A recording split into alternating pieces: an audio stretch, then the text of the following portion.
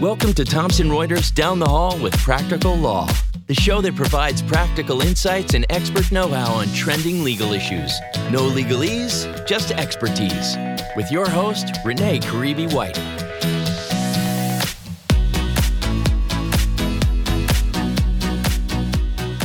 Hello and welcome to Thomson Reuters Down the Hall with Practical Law, the show that provides practical legal know-how that makes lawyers' lives easier.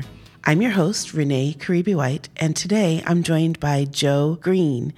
Joe is a senior legal editor specializing in startups with Practical Law. Hello, Joe. Hi, Renee. How are you? Good. I'm so glad you could join us today. I'm thrilled to be here. So today we're going to talk about how to avoid the top legal mistakes that startups typically make. But before we get started, I want to learn a little bit more about you. How did you end up at Practical Law? What's your background with startups? Sure. So I started my career at a law school at Simpson Thacher in New York, where I was a securities lawyer and working on kind of high-profile Wall Street type financial transactions, but I did a lot of pro bono work working with startups while I was at Simpson Thacher. And then a few years into my career, an opportunity came up to move over to Gunderson Detmer's New York office. Gunderson Detmer's a Silicon Valley-based law firm, had a growing New York presence as the New York startup scene was really taking off.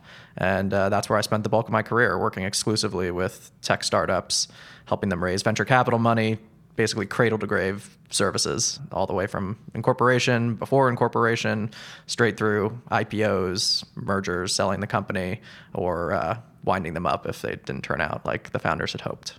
And now how does that work that you did there translate to what you do now at Practical Law? Well, basically, I take all of my experience in working with startups, and that forms the basis for the content that I create, the resources that I create for Practical Law. So I'm pretty much writing exclusively resources focused on practitioners who practice in the startup space, who are doing the things that I used to do, trying to explain how to do them, market practices, and just the nuts and bolts of how to get these transactions done, what to expect, what to look out for. So that's what I do.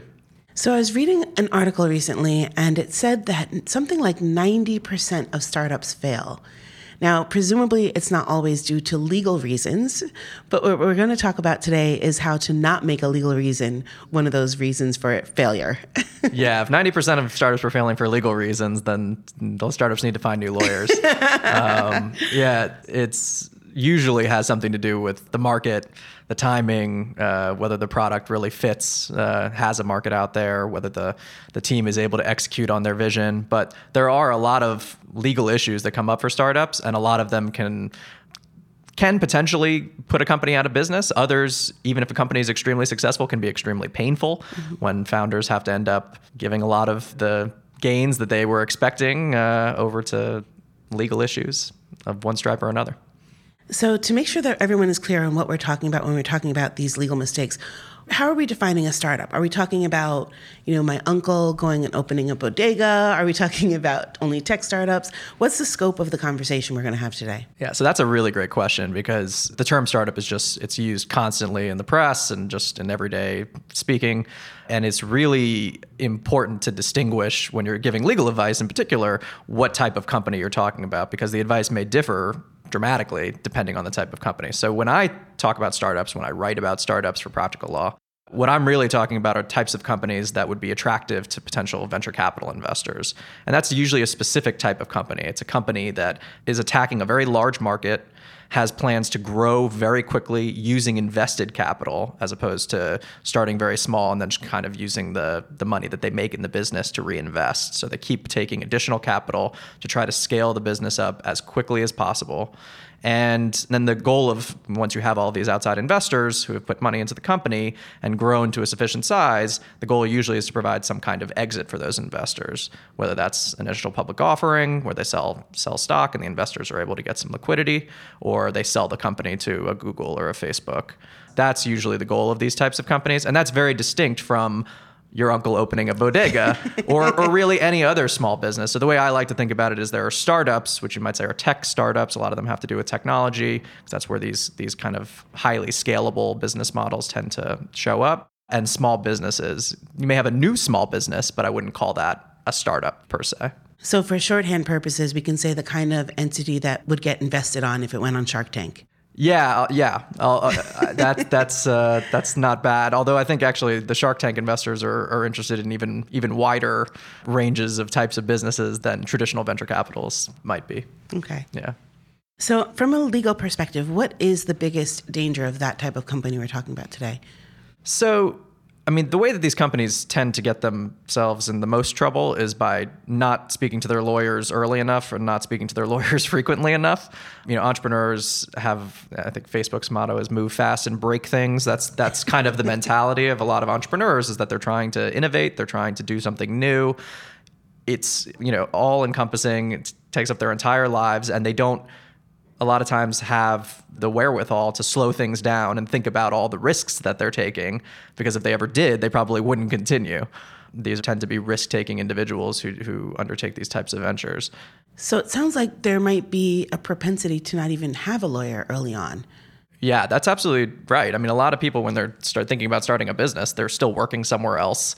They're doing this as a kind of, a project on the side. They have no money to put up into doing it. They're just kind of, if they're an engineer or a coder, they're just hacking away at whatever they're working on. Or if it's a more kind of business person, they're coming up with their plans and talking to, people, potential investors. But until they're really at a point where there's, an investor who's willing to give them money and they need to figure out how to do that, a lot of times those people won't be reaching out to attorneys. So what is the right point at which they should get that attorney? So it depends. I think that, if you're still employed and you're just kind of working on something yourself, until you're ready to make a move or actually, launch something, kind of get something out there or raise money, you don't really necessarily need to speak to an attorney. Sometimes having just a consultation can be helpful, because you can, find out that a bunch of things that you were planning on doing, you really shouldn't be doing or can't do.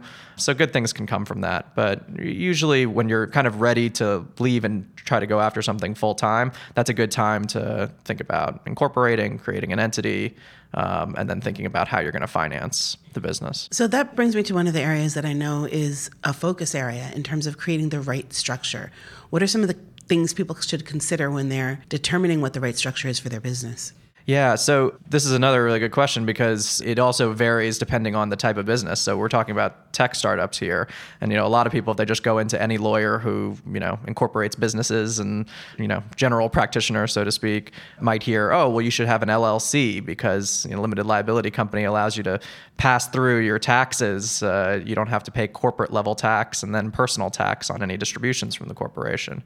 But if you go to a lawyer who specializes in working with startup companies, particularly ones that are looking to attract venture capital money, venture capital funds, for the most part, won't invest in pass-through entities because they have their own tax considerations with certain of their investors who can be harmed by having that income pass through on their tax returns. And so it's a lot of times it's cheaper and easier just to start as a C corporation. The forms are a little bit more straightforward and everybody's just a little bit more familiar with them. And so for tech startups, usually forming as a C corporation is the right way to go from the start. And that's, if you go to lawyers who specialize in this, that's what they'll tell you. So by not actually getting the structure right, they could lose potential investors? It's not necessarily that they'll lose the investors, it's that they'll have to incur some costs down the road. So if you start as an LLC because you went to a lawyer who told you that's what you should do, and then you have venture capitalists who are interested in you, there's a couple of different ways that you can fix that problem. The company can convert from an LLC to a C corporation, which costs some money and involves some legal gymnastics. And sometimes, depending on how well you've kept your books, it might be straightforward. And if you haven't, it might be a little bit more complicated, a little cleanup work to do, which there usually is for startups when they're early on. Another thing is that sometimes the investors would be willing to create what they call a blocker corporation. So they would basically create just their own C corporation to invest in, and then the investor's C corporation would invest in the startup LLC. But the issue with that is that, they'd prefer to be just investing usually directly into because it seems like that could cause some kind of additional concerns. Yeah, it's really more that it's more work for them to do. It's kind of pushing the work off on the investors, something that they have to pay for that they'd rather the company just deal with. And it's going to be an issue for investors in the future. So for the most part, these companies, by the time that they raise their first venture capital round of investment, have become a C corporation. So better to start that way. That's usually the advice. Now, if you're a bodega or if you're a service business or any other kind of business where you may not be looking to get venture capital investment and the business is going to throw off a lot of cash that you might be able to take out of the business and use to live, then an LLC can be much more effective because you don't have to pay 2 layers of taxation. Now, can the structure decision also affect the relationship between the parties? Because a lot of startups I know are started between people who kind of trust each other, so they may not be as formal in the agreements. What kinds of things should they think about with respect to that? Yeah, and a lot of times that informality, it has to do kind of with the startup culture a bit, that, we don't want to have to pay a lot of lawyers to come up with all kinds of fancy documents. We're friends. We've been doing this for a long time together. We trust each other, all of those types of things. A lot of times it also just happens that those are difficult conversations to have. How are we going to split the equity? What happens if one of us leaves? And that's where lawyers can really help a startup's founders not make a terrible decision very early on. Whenever there are multiple founders in a startup company. So it's easier to say the lawyer is making us have this conversation than to raise it yourself, have that difficult conversation yourself. It is. I mean, ultimately the founders need to have the conversation, but the lawyers can definitely play a role in making sure that they do have the conversation. And documenting things is a forcing function, requiring them to actually have those difficult conversations about all of those different eventualities. Have you seen in your past practice situations where there were breakups that were difficult, and what happened with those? Like, give us an example of one of those. The founder divorce. It happens all the time. It happens very, very frequently. Whenever there are multiple founders, if there are more than 2 founders, the odds that at least one of them at some point is going to move on and do something else is very, very high. And so as a general rule, anytime there's more than one founder, I always advise companies to put some kind of vesting in place on the founder's stock. Basically what that does is that you have all of your stock on day one, but the company has a right to repurchase it if you ever leave the company.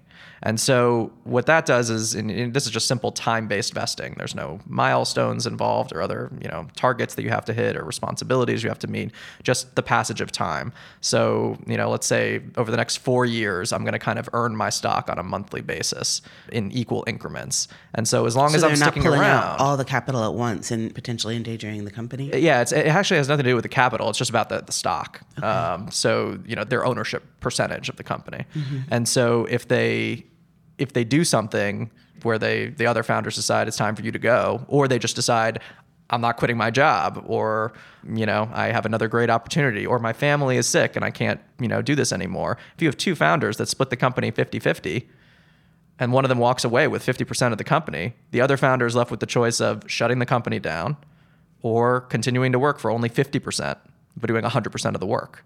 That's a terrible situation. And so having that vesting provisions in place can really save founders a lot of heartache. It's in there on day one.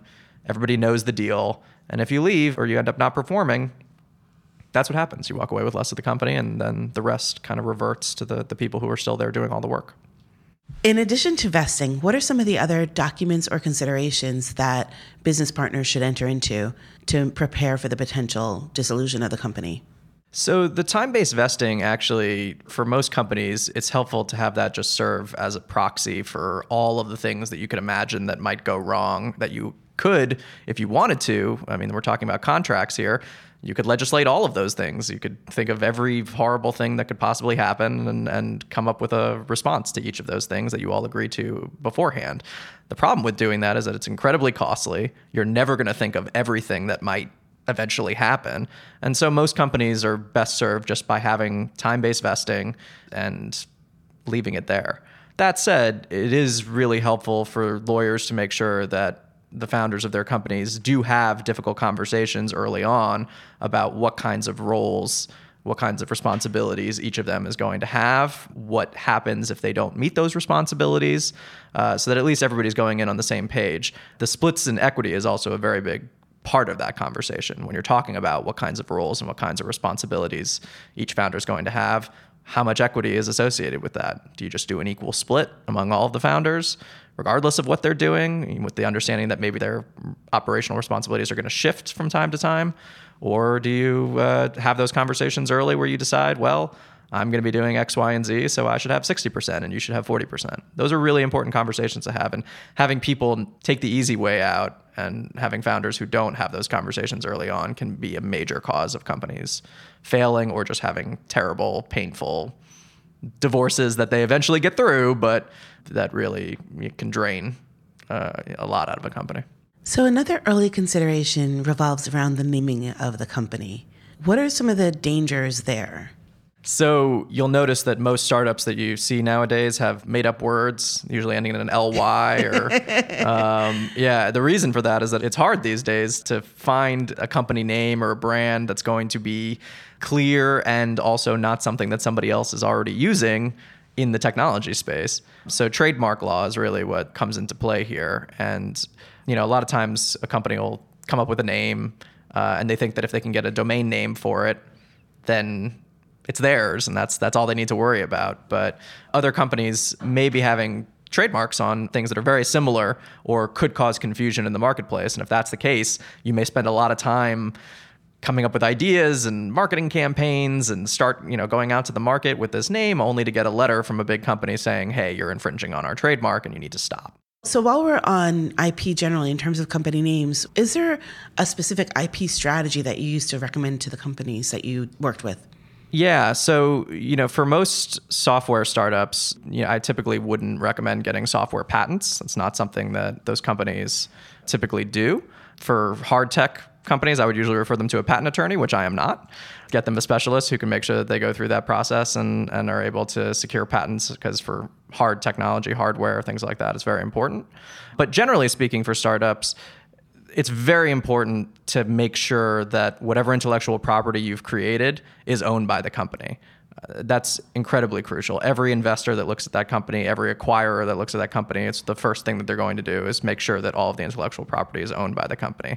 A lot of founders start working on their products or their concepts, their businesses, before they incorporate. It's very important that the investors who invest in the corporation are sure that the intellectual property that was created beforehand is actually owned by the corporation. So you're saying by the corporation instead of the individual who is starting the corporation. That's right. You're making that distinction. Right. Okay. So if the founder started working on it before the corporation was created, there needs to be some kind of assignment of all that intellectual property. Usually and there has an to exchange. Be a paper trail and a for paper that. trail, exactly. Mm-hmm. And usually it's an exchange for the stock that they're getting in that company. But making sure that that's there is very important. Also making sure that all the engineers that work for the company, all the people who are creating intellectual property have signed proper employment agreements and inventions assignments. Incredibly important. So that brings us a little bit more toward the employees. Let's say a startup has gotten some funding, the founders are making a little bit of money, and they need to hire a team now to help them actually push the business forward. At what point should they be really concerned about various labor laws? Right away, unfortunately. A lot of companies think that they can get around that by if they only hire a few people and they hire them, part-time, or that they can call them independent contractors and not have to withhold taxes for them and not have to comply with labor laws and pay unemployment insurance and all of those various things that big employers have to do. But that's actually not the case. Even if someone's working part-time, if they're only working for you, if they're not a true independent contractor, someone who has their own entity, let's say, and goes around providing services to a whole bunch of different companies and controls the way that they work and take assignments kind of as they decide. If it's not that situation, if it actually is more like an employee who just isn't working a full-time job, they're still an employee. And so even from that very first employee, you need to set up with the payroll. You need to set up to do tax withholding. All of those things start from the very beginning. Paying minimum wage, overtime. So founders don't want to believe it because it's a lot, it can be a lot of work. There are a lot of firms out there now, a lot of companies that actually take care of this for early stage companies, basically from beginning to end. They call them PEOs. And that's basically what most of these founders will end up doing is they'll get those folks to take care of the vast majority of the things. Those companies don't take care of everything for them. It's not like they've now outsourced having to think at all about dealing with employees. They should still make sure that they're talking to their lawyers and complying with the various things that they need to comply with. But in terms of the withholding and taxes and all of that kind of stuff, PEOs can be really helpful. So have you seen any companies in the past have people who are technically employees, but they give them a little bit of equity and say, okay, now you're a partner and I don't have to comply with those laws? Yeah, so that doesn't work. All of these tech companies usually provide some form of equity compensation. In lieu of kind of hourly wages? No, yeah, that doesn't work. But the vast majority of startup employees do get some form of equity, either stock options, or if it's company's still really early stage, they might actually get stock. And that's a very big part of working for a startup. The whole idea of going to a startup that can't afford to pay you what you were making at your last job if you were at a big company, that's where the equity comes in. It really comes in more because that's a form of compensation that they have, whereas cash is a form of compensation that they don't have. And so to pay market salaries to engineers who can command hundreds of thousands of dollars in some markets when they have no cash is not possible. So that's where you see a lot of equity compensation being used. And is equity compensation a risky area as well? It can be. It's an area where you really have to make sure that you're observing all the formalities and complying with the laws, particularly tax laws. When you're granting stock options, this is particularly the case for startups once they've set a price on their stock, usually by taking some form of outside investment. So once you've done your first round of investment, somebody's given you money, they've put a value on the company. That's how you determine how much to charge them and how much of the company they got to buy. The employees at that point, you're usually going to want to give them stock options because giving them stock, just giving it to them, would require them to then pay taxes on that stock. But they can't sell the stock at that point to pay the taxes, and usually they don't have the cash or don't want to come out of pocket to pay the taxes. So you give them a stock option. It's not taxable at the time that they receive it, but that stock option has to be granted at the fair market value of the stock on the date that it's granted. Okay. You can't grant an option at below the fair market value. They call that an in-the-money option.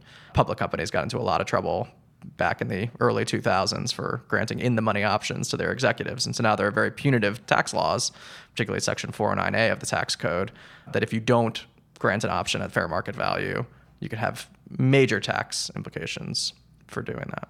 And what happens if you violate that?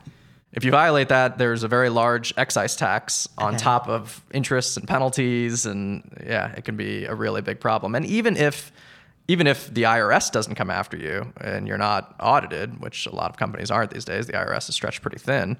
When a potential acquirer is looking at you, thinking about buying you, they're going to inherit all of your tax problems. And so they very often are the ones who are scrutinizing this most closely. And it can end up, they may say, well, fine, we'll buy all your tax problems, but it's going to be for $10 million less than we said we would at the outset. So when you tell founders that, they're much more likely to think about playing it safe on the stock option pricing front than if you just tell them, well, you might get audited. They're hoping to sell the company one day for a lot of money, and the idea that that's somehow going to hurt them is usually something that they'll listen to.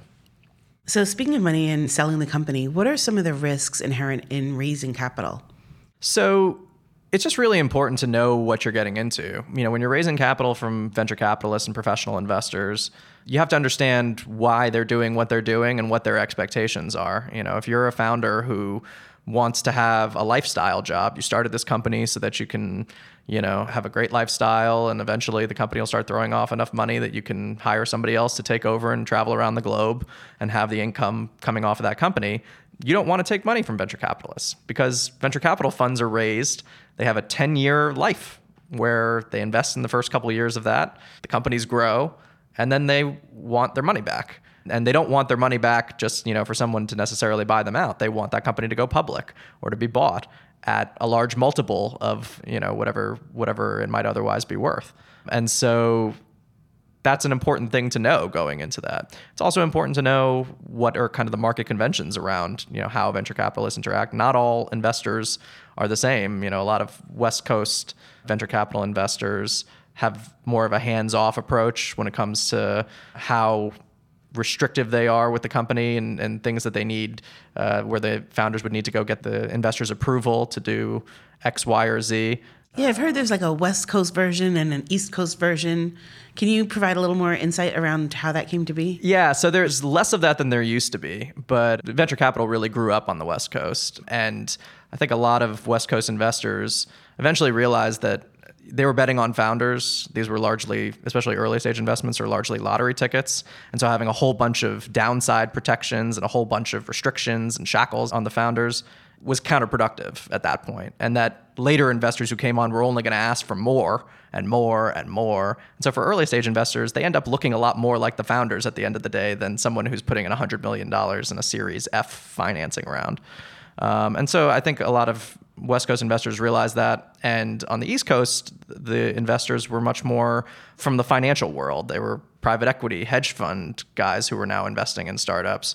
And so I think that they come to it with a different mindset of a different type of investing.